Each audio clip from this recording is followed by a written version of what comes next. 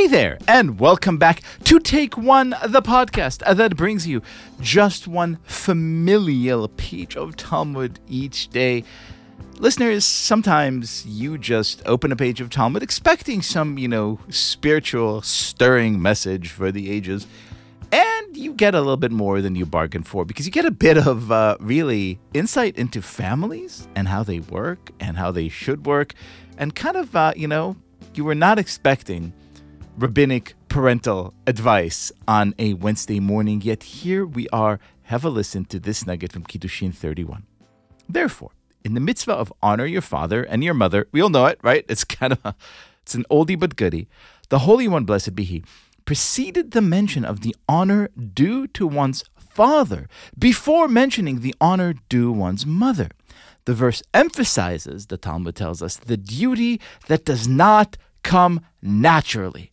Similarly, it is revealed and known before the one who spoke and the world came into being that a son fears his father more than his mother because his father teaches him Torah, and consequently he is strict with him. Therefore, in the verse, a man shall fear his mother and his father, Leviticus 19:3, the Holy One, blessed be He, preceded the mention of fear of the mother before the mention of fear of the father. In other words, the rabbis teach us the Torah always emphasizes the bits that actually need work. Because we honor our mothers more than our fathers, the Torah tells us, honor your father first and then your mother. Because we fear our fathers more than our mothers, the Torah tells us, a man shall fear his mother and his father. I read it and I felt extremely uncertain of, how I felt. And so I summoned to my help a woman with many titles, but today I will introduce her only as a mother of two of the finest Jewish children that I know. Hello to you, Tanya Singer. That is the kindest introduction you could give, Liel. Thank you. And a completely true one. And now that we have dispensed with such niceties, tell me, so you've spent a lot of time, being a mother, but also a lot of time thinking about these issues. And you and I have conversations about family dynamics and Jewish values quite often. And here's the rabbis telling us, look, you're going to naturally honor your mother more than you honor your father. You're going to naturally fear your father more than you honor your mother. Do you buy into this? At the risk of being canceled, I will say, yes, I do. And it's really complicated, and I thought about it a lot of ways since you asked me to be part of this. And I'm thinking about my kids and my family, but I also thought about, I've been very active in my synagogue, especially as I've been saying Kaddish for my father this year. And I thought a lot about the ways we are called to the Torah and the ways we are given a Misha Berach and names and the power of names, which you know is no small deal in the Jewish tradition. And when we're called to the Torah, we are typically called using our father's name, Ben, your father's name. And now we do it in an egalitarian way and we do both. But like your name in public spaces tends to be in relation to your father. When it comes to illness, you are identified as your mother's child. And so I find this super fascinating. And I don't have the Talmud behind me. I don't have tons of knowledge behind me. But my own soul searching on this topic makes me think, and sorry, one more thing I'll add.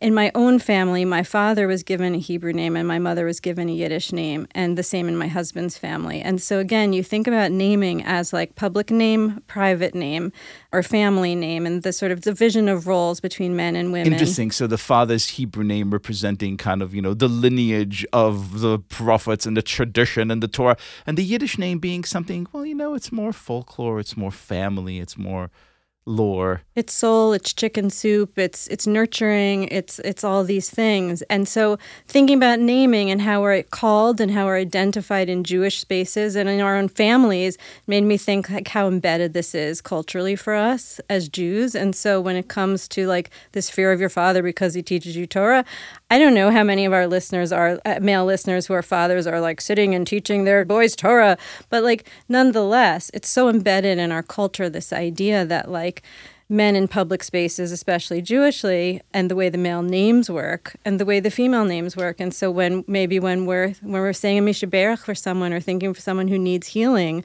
we're thinking of their soul. We're thinking of them as like flesh and blood and soul, in the way that a mother nurtures her baby and can comfort her baby in a way that, I'm sorry to say, like I had special magic with my kids that my husband didn't have. And I could scoop one up when they skinned a knee or stubbed a toe, and their whole bodies would change. And there is something just super primal and physical about the mother's touch. And so, yeah, I'm going to be canceled. I love all of this. And yet here comes the Talmud, and in a kind of shocking egalitarian move says, right, that is natural.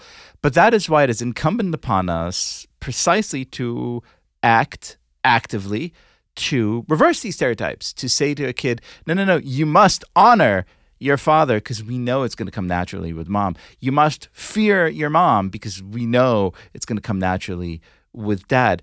Is a sound parenting philosophy? Of course. I think it's great. And I think, look, we want to balance both things out.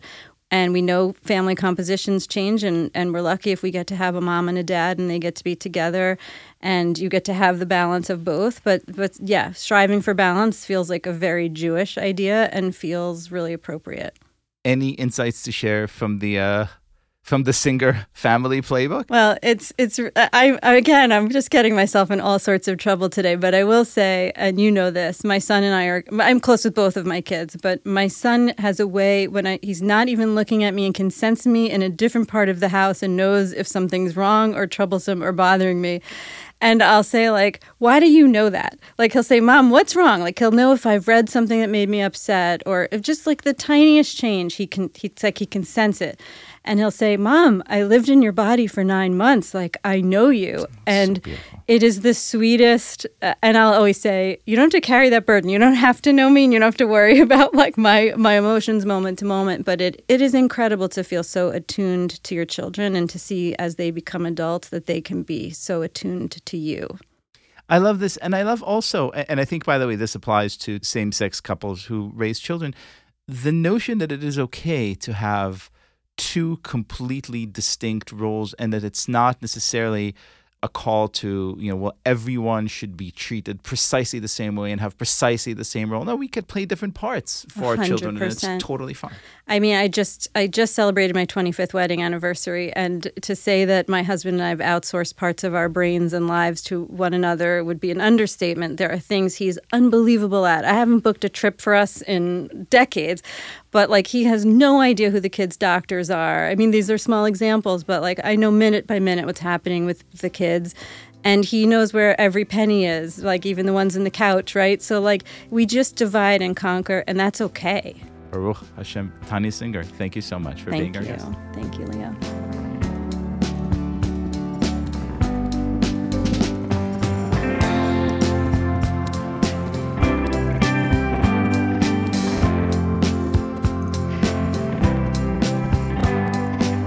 This has been Take One.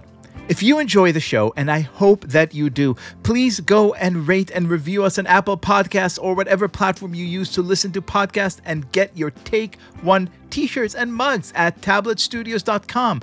Each week, we will be releasing new episodes Monday through Friday, covering the entire weekly portion of Daf Yomi. Take One is a Tablet Studios production. The show is hosted by me, Leah Leibowitz, and is produced and edited by Daron Ruskay, Quinn Waller, and Ellie Blyer. Our team also includes Stephanie Butnick, Josh Cross, Robert Scaramuccia, Courtney Hazlett, and Tanya Singer. For more information, go to tabletmag.com/takeone. Subscribe to our newsletter at tabletm.ag/takeone-newsletter, or email us at takeone@tabletmag.com. You can find us on Twitter at takeone.yomi, or join our Facebook group by searching for Take One Podcast. I hope we have made your day a little more Talmudic.